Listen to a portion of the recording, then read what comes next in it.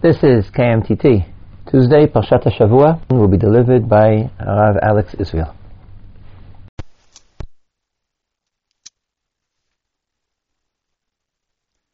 When we look at our Parsha this week, Parshat Eikev, I think we would be correct in assessing that this is a Parsha of Brit, of covenant. When we open the first lines of the Parsha, we see V'haya Eikev tishma'un et hamishpatim ha'ela. If you listen to these commands, to these judgments, then v'shamar Hashem lokecha lecha et habrit v'et hachesed asher nishbah la'avotecha. If you keep the commands, then God will keep His side of the covenant. He will keep the Brit, the covenant, and the Chesed, the kindness, or maybe we should call Chesed the intimate relationship which He had with your forefathers. And how does that manifest itself? It manifests itself in the same manner that we see in Parshat Bechukotai, in Parshat Kitavo, in all the places where we have the blessings and the curses, which is Va'ahevcha uveirachacha v'ribacha uveirach privitnecha ufriad matecha. We will have population expansion. We will have agricultural prosperity. Degancha v'tiroshcha v'yitzarecha. And Baruch tieh mikol ha'amim. You will be blessed beyond the usual for all people. You will have no illness, etc. This is the beginning of the Parsha, V'haya Eikev tishma'un. At the end of the chapter 8, it says, V'haya im shachoach tishkach et Hashem Elokecha. But if you forget God, V'halachta acharei Elohim acherim, and you serve other gods, then ha'idoti bachem hayom ki avod tovidun. You will be destroyed in the same manner of the nations who I'm going to destroy before you. And then it ends off with the same word, Eikev lo tishma'un b'kol Hashem Elokechem. Because the same word Eikev tishma'un, in Perek Zayin, Pasuk Yud Bet, and in the last Pasuk in Perek Chet, Eikev lo tishma'un b'kol Hashem Elokechem. In other words, what we have here is a very clear equation. Listen to the Torah, and you will have a booming national fortune. If you don't listen to the Torah, then you will suffer the same fate as the nations who I'm driving out from before you. And this, by the way, is a consistent theme in Torah, that we get no special conditions. As Am Yisrael, we might be being given the land, but if we misbehave, if we don't uphold the high moral standard of Eretz Yisrael, then we will forfeit our right to be able to exist here as a nation state. Interestingly, the end of the Parsha gives us the same equation, and we're familiar with this from the second paragraph of the Shema.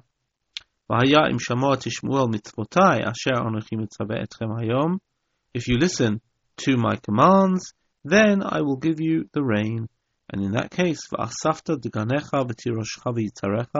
it almost mirrors what we heard before, where we heard about uveirachacha v'ribacha uveirach privitnecha priad matcha deganecha v'tiroshcha v'yitzarecha. Just like at the beginning, if you listen to the laws, you will get the grain, the wine, and the oil. Similarly, at the end of the Parsha. And of course, if you do not listen, if you follow the path of idol worship, then v'chara af Hashem bachem, God will be furious with you, v'atzaret hashamayim v'lo yeh matar, and He will close up the heavens, and there won't be any rain, and the land will go to wreck and ruin. Va'avadetem mehira me'al ha'aretz hatovah. Once again, the language is very, very similar between the last pasuk of Perek Chet and the pasukim here. Here it's va'avadetem mehira. There it is ki avod tovidun. similar language. The whole framework of Parshat Eikev is one of covenant, is one of brit, is one of reward and punishment, is one in which we understand that our tenure in Eretz Yisrael, that our ability to be able to function here is contingent upon our upholding the Torah. In this context, I'd like to draw attention to three concerns that the people have. And there is a very careful usage of language in Parshat Eikev, where all the time it refers, Ki tomar b'lvavacha, maybe you will say in your heart. In fact, the usage of the lave, of the heart, maybe representing feelings, worries, concerns, thoughts, continually comes up in the parsha. Each time we have a concern, God reminds us that Zachor, remember something. Remember something historically, and it will put your fears at rest, or it will reorient you. So I'm going to read through the 3 or possibly 4 places where we have these thoughts which are going on in your heart, and we will see how the parsha constructs an argument which leads to an understanding or a clarification of the role of halakha, or the role of Torah in the life of the nation. Here I'm going to start reading from Perek Zayin, Pasuk Yud Zayin. Ki tomar b'lvavacha, rabim hagoyim ha'ele mimeni eicha uchal horisham. If you will say in your heart, oh my goodness, there are so many people in this land. Rabim hagoyim ha'ele. There are too many enemies. Eicha uchal horisham. How am I ever going to capture this land? God says, Lo tira mehem, don't be scared. Zachor tiskor el asher asa Hashem Elokecha lefaro ulechol Mitzrayim. Remember what God did in Egypt. The first concern is a strategic one, that we will simply not be able to defeat our enemies. The proof text, the Zachor tiskor, is remember the exodus from Egypt, remember the miracles, ha'otot v'ha'moftim v'ha'yad ha'chazaka v'ha'zroa ha'netuya. Remember the miracles and the wonders, the signs, the strong arm and the outstretched hand of God, and it'll be okay. That's concern number 1. Concern number 2 is where we say va'amarta b'lvavacha, and here it is less of a concern but more of a feeling, which is va'amarta b'lvavacha. You will find this at the end of Perek Chet. Kochi v'otzem yadi asali et ha'chayil hazeh. Here is another type of concern that somebody might have, or rather I should say a state of mind. Before, the concern was, I don't have enough strength. At the end of chapter 8, the concern is that a person is too independent, not too insecure, but too independent. The worry is, and I will read some of the language here. Pen tirbe, you'll come into the land. Pen tochal v'savata, you will eat and be satisfied. Uvatim tovim tivnei v'yashavta, you will build beautiful houses. Uvakarachav chayir briyun, you will have cattle. In other words, you will be wealthy landowners. And now, look at the usage of the word heart. Now your heart will become high. And notice this word v'shachach. So what does he say? And what will you? You'll say in your heart, it is my strength, and it is the otzem yadi. It is the strength of my hands who have created all of this wealth, all of this fortune, all of this protection. Then, v'zacharta et Hashem Elokecha. remember God, ki hu hanoten lecha koach lasot chayil. In other words, we have a interesting situation once again, where we have what's going on in your heart. Before, ki tomar bilvavacha, you were worried, you were insecure. How am I going to vanquish this nation? Zachor tiskor. Remember what God did in Egypt. Now there's a different thing going on in your heart. It's not insecurity, but it is over-security. You will say in your heart, I have achieved everything here. God says, V'zacharta. The answer is, remember. And what do you have to remember? In the previous example, you had to remember the experience of the Exodus.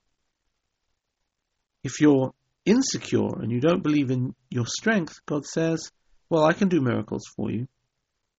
So if a person is over-secure, a person believes that they have managed to build up all their wealth, what are they going to remember? How are they going to remember that it is God who provides for them? And here we also have a historical precedent. The historical precedent is V'zacharta, it's in Perek Chet, Pasuk Bet, V'zacharta et kol haderech asher holicha Hashem Elokecha ze 40 shana b'midbar. Remember the whole way that God led you through the wilderness for 40 years in order to make you suffer, to test you, to know whether you would keep His mitzvot or not. And He starved you, and He made you suffer, and He fed you the man, which asher lo yadata, which was unprecedented. And why? It is not only bread which man produces, which will make human beings live. We live by that which God provides, or by the word of God. In other words, if the cure for our insecurity is to remember the miracles of Egypt, the cure for our feelings, for our overconfidence, for our self-dependence, is another historical precedent, and that is the historical precedent of the Midbar, of the wilderness, where we were absolutely dependent. We were totally dependent upon God, and therefore, remember God. Do note that in the Parsha there is obviously a very clear play on v'shachachta, v'zacharta, and also what is going on in your heart. In your heart, or maybe we would nowadays say, in our mind. Chapter 9, Perek Tet, gives us a third concern. And it talks, interestingly enough, Moshe Rabbeinu uses fascinating language here.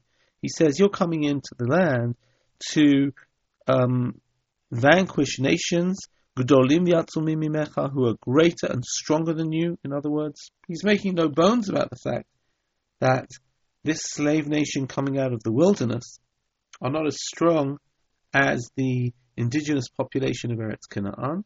And he uses the phrase which the Meraglim used, Arim Gedolotu v'tzurot b'shamayim, Am Gadol v'ram b'nei anakim. In other words, he says, you remember what the Meraglim said?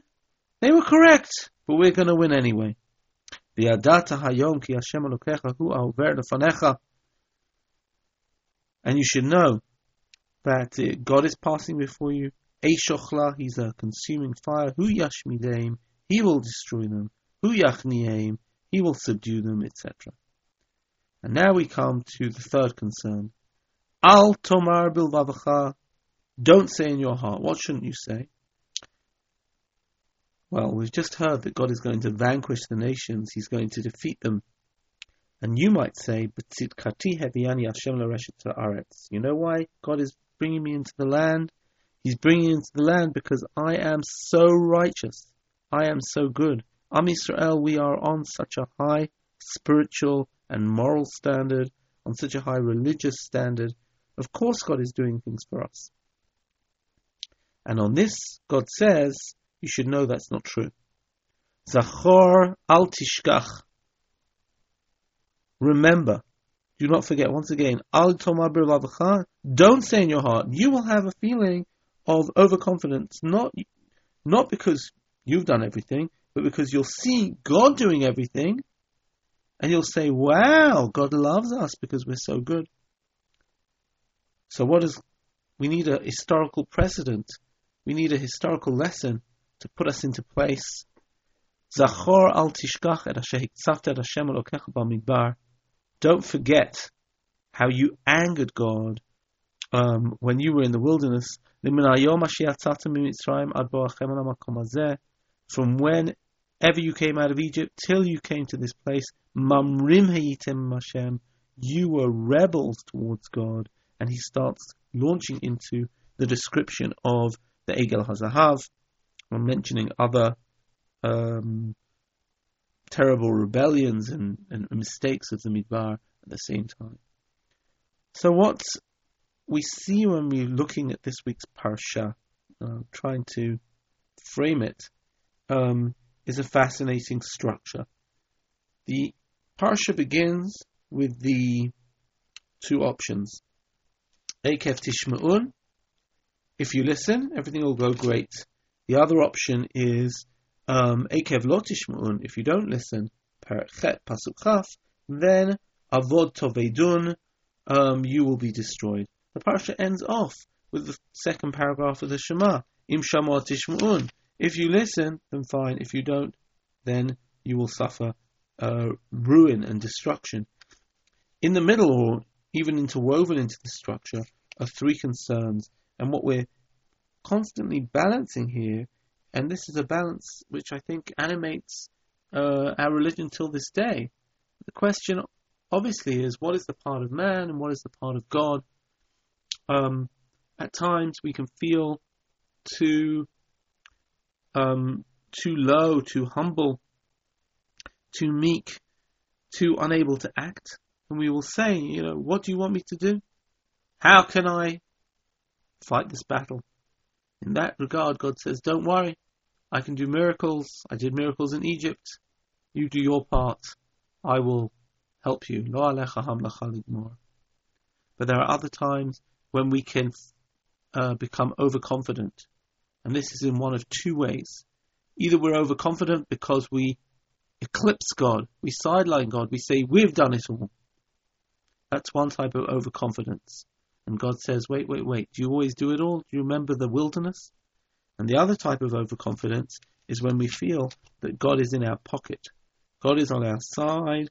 God is so much with us that God will do whatever we want. That we are invincible. And we are invincible because we bear God on our shoulders. We have a status as the chosen people, and that God will never give up on us. And that is also a religious error. So you can see how there is a very delicate game being played here, psychological game. Each time, Va'amarta b'vavacha, Al yomar b'vavacha, Ki tomar b'vavacha, and each time Moshe reminding the people, V'zacharta, or Zachor al tishkach, or Zachor tizkor, remembering something historical in order to put us right. So, what is happening in this parsha? This parsha, as I said, is dealing with the questions of how far is the role of man, and what exactly is the role of God. And in this regard, I would like to move to a further theme, and that is the theme of water in Parshat Eikev. Here in Israel, we don't have very much water, and when everybody at this time of year, the kids are off school, and everybody is traveling up north, and it's quite incredible how everybody packs into a rather small segments of the country up in the Galil HaElyon, and we all engage in water tiolim, going on kayaks down the same river, in a rather packed way. because we're trying to, in the boiling heat of the August sun, somehow enjoy the small amount of water there is in Eretz Yisrael. How are we to relate to water? Am Yisrael at the verge of entering the land. How is the land described in Parshat Eikev? It says here in Perek Chet Pasuk Zayin, Ki Hashem Elokecha Maviachan Eretz Tova. God is bringing you into a good land. Eretz Nachalei Mayim. It is a land of streams. Ayanot u'tohomot yotzim babika uvahar. There are springs and hidden depths, subterranean waters, which emerge out of the valleys and the hills. Eretz chita u'sa'ora v'gefen u'te'ina v'rimon eretz shemen u'dvash. As one of my rabbis once said to me, if you read this description, you might think that Israel was Switzerland, with pools and waterfalls and God knows what. The truth is, this is not incorrect. Where I live in Gush Etzion, and in general, the whole agriculture around the hills of Harei Yehuda is based on ma'ayanot. It is based on springs which come out, and even though they trickle a very little amount of water, what the farmer generally will do is he will gather the small trickle into a pool, and then be able to direct the waters of the pool into his field. This is what we know in the Mishnah as Sadeh HaShlachim, because you are sholeach the water, you direct the water, you send the water into the fields from the Ma'ayan. This is one type of water which is described in the Parsha. However, at the end of the Parsha, we already spoke about the second paragraph of the Shema, we talk about the rain. And here, in Perek Yud Aleph Pasuk Yud, we have famous Pasukim once again. Ki ha'aretz asher ata ba shama l'rishta, lo k'eretz Mitzrayim hi asher yatzatem misham. Israel is not like Egypt, which you have left. Asher tizra et zaracha, you sow your seed in the field. V'ishkita baraglacha kegan hayarak, and you water the field like a vegetable garden. Ha'aretz asher atem ovrim shama l'rishta, Eretz Harim of Koot, it is the land of hills and valleys. Limitar Hashamayim Tishtamayim, you will have to drink from the rainwater. Eretz Asher Hashem Elokecha Doresh Ota, Tamid Einei Hashem Elokecha Ba Mereshit Hashana V'ad Acharit Hashana. It is a land which God seeks out always. God is watching this land. His eyes are on this land from the beginning of the year till its end. Now here, many people have commented, we don't understand. In chapter 8, it said that we have ayanot u'tomot, we have springs, and we have depths, pools, yotzim babika uvahar. Now we say, no, this is not like Egypt. You don't have a river. Instead, you have rain. So what is Parshat Eikev saying about the state of water in Eretz Yisrael, and how does this merge with the themes that we mentioned earlier?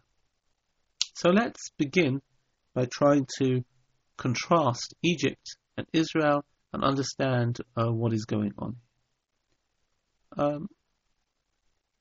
Rashi here makes an attempt to understand the difference between Eretz Yisrael and Mitzrayim. And Rashi says that what's going on here is that Eretz Yisrael has a special bracha. In Egypt, you have to schlep the water, baraglecha. You have to actually carry the water. But in Eretz Yisrael, if we follow God's law, God rains directly into our fields.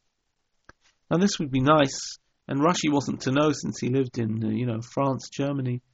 But certainly Egypt is at an advantage. And other Rishonim said it very clearly. The Bechor Shor, for example, where he said that Egypt is a valley with the Nile flowing through it. And what does it mean, Asher Hishkita Baragacha? Not like Rashi, who says that you have to actually carry the water, but rather that when a person needs water for his field, there are irrigation channels in Egypt. If you remember your history, ancient Egypt classes, you have the Nile. And when the Nile rises, there are irrigation channels. All the person needs to do is to open the block which blocks the irrigation channel with his foot, and suddenly the water pours into his irrigation channel and waters his field. And when he's had enough water, he closes the hole, he closes the channel, and everything's fine. However, in other words, in Egypt you have a steady supply of water, however much you want. In Eretz Yisrael, we're always on tenterhooks. We're always wondering, will there be enough rain? Won't there be enough rain? And that's still true, obviously, until today. And the question then is, number one, why was Eretz Yisrael described as a land of ayonot and utalmot, of streams and springs, if it's not that way? And what is the purpose of this description? So let's go back to our theme of dependence and independence. When you read chapter 8 doesn't mention the rain. Why not? Because chapter 8 is contrasting the Midbar with Eretz Yisrael, and what it seeks to say is, when you were in the wilderness, you really had nothing, and all you had to do was to depend on God. But now are you going into Eretz Chita U'Sora V'Gefen U'Tin Eina V'Rimon Eretz Zeit Shemen U'Dvash. The aim here is to say, you are going into a natural land. You are not going into a miraculous land. Eretz Yisrael is not a land in which we live by miracles. We have to engage in our own agriculture. It is Eretz Asher Avanea Barzel U'Mehararea Tachtzov Nechoshet.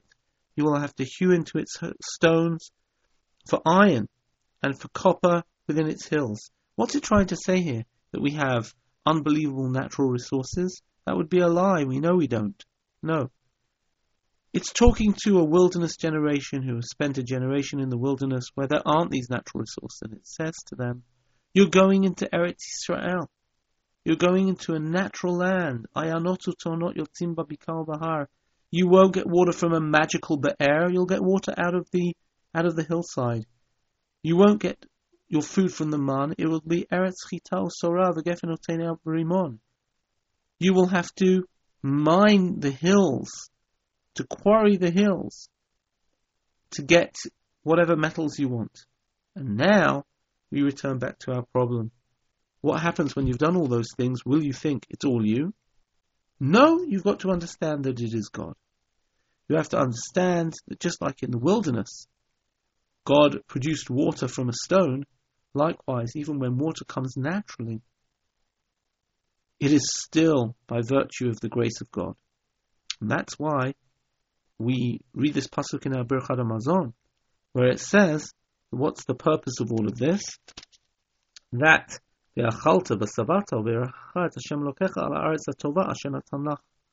when you eat, even though you're the one who plowed the field, and even though you're the one who harvested it, the grain, when you eat and are satisfied, you will bless God. So the description of Israel is not to show that it is abundant in natural resources, even though we have plenty here. Baruch Hashem, a beautiful land, and we have the wherewithal to provide the things that we need. Nonetheless, the purpose is to show not that Israel is a bountiful land, but rather that Israel is a natural land. And that raises the problem of overconfidence, of self-dependence, of eclipsing God. The counterweight to that is the rain, is the fact that we cannot subsist in this area of the Middle East without rain. I mentioned before the agriculture, which is irrigated by the springs which come out from the hillsides here. But likewise, if you look at any archaeological site, you will see the Borot Mayim, the water cisterns, if anybody's visited Masada or wherever it may be. You see in every single ancient site that people had to harvest all of the rainwater that they could find and let the water run into water cisterns so that they would have enough water to survive the summer. The rain is tremendously important. And This constant dependence on rain means that we are always in an insecure position. The difference between Egypt and Israel is that Egypt always have the Nile, and the Nile is not going away. And that means that a person can be confident, they can know that their future is predictable and secure. You don't need to feel dependent on anything. You control society. You control your own prosperity. You control your survival. But in Eretz Yisrael, you are not given this illusion of mastery.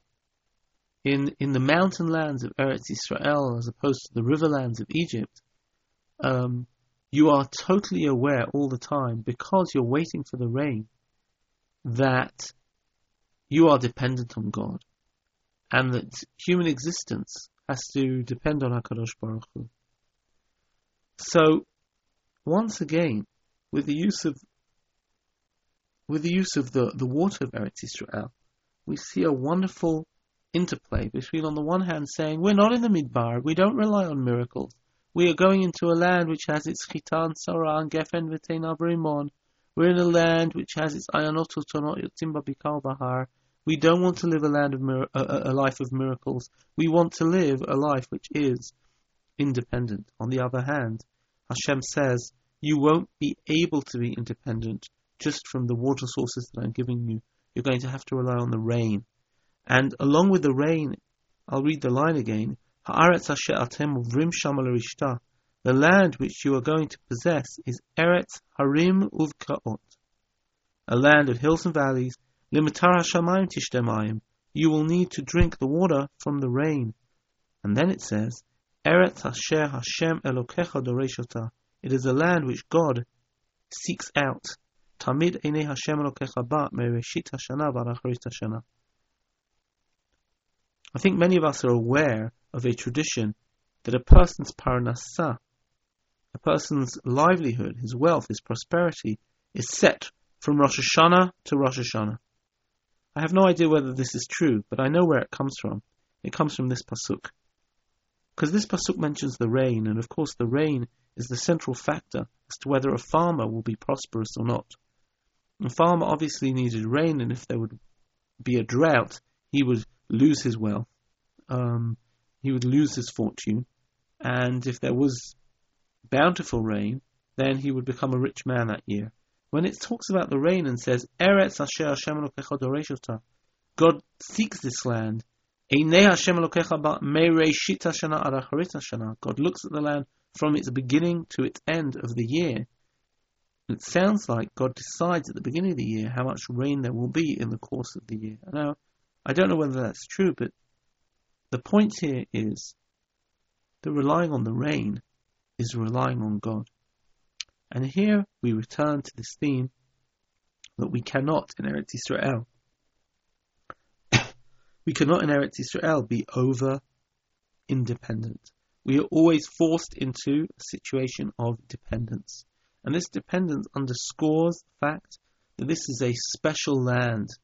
This is a special land where we are in constant contact with God, and being in contact with God all the time, we now return to the theme of Brit, of covenant, where the agriculture, the wealth of the land, the success of our national existence is dependent upon what? Upon the mitzvot. Upon the mitzvot that we keep. There is amazing midrash, a sort of parable in the Sifrei. The Sifrei on Akev, on this week's Parsha, which reads the following way. I'll read it in English. A king toward his kingdom. He came across a person of noble descent who had fallen upon hard times, and he gave him a servant to assist him.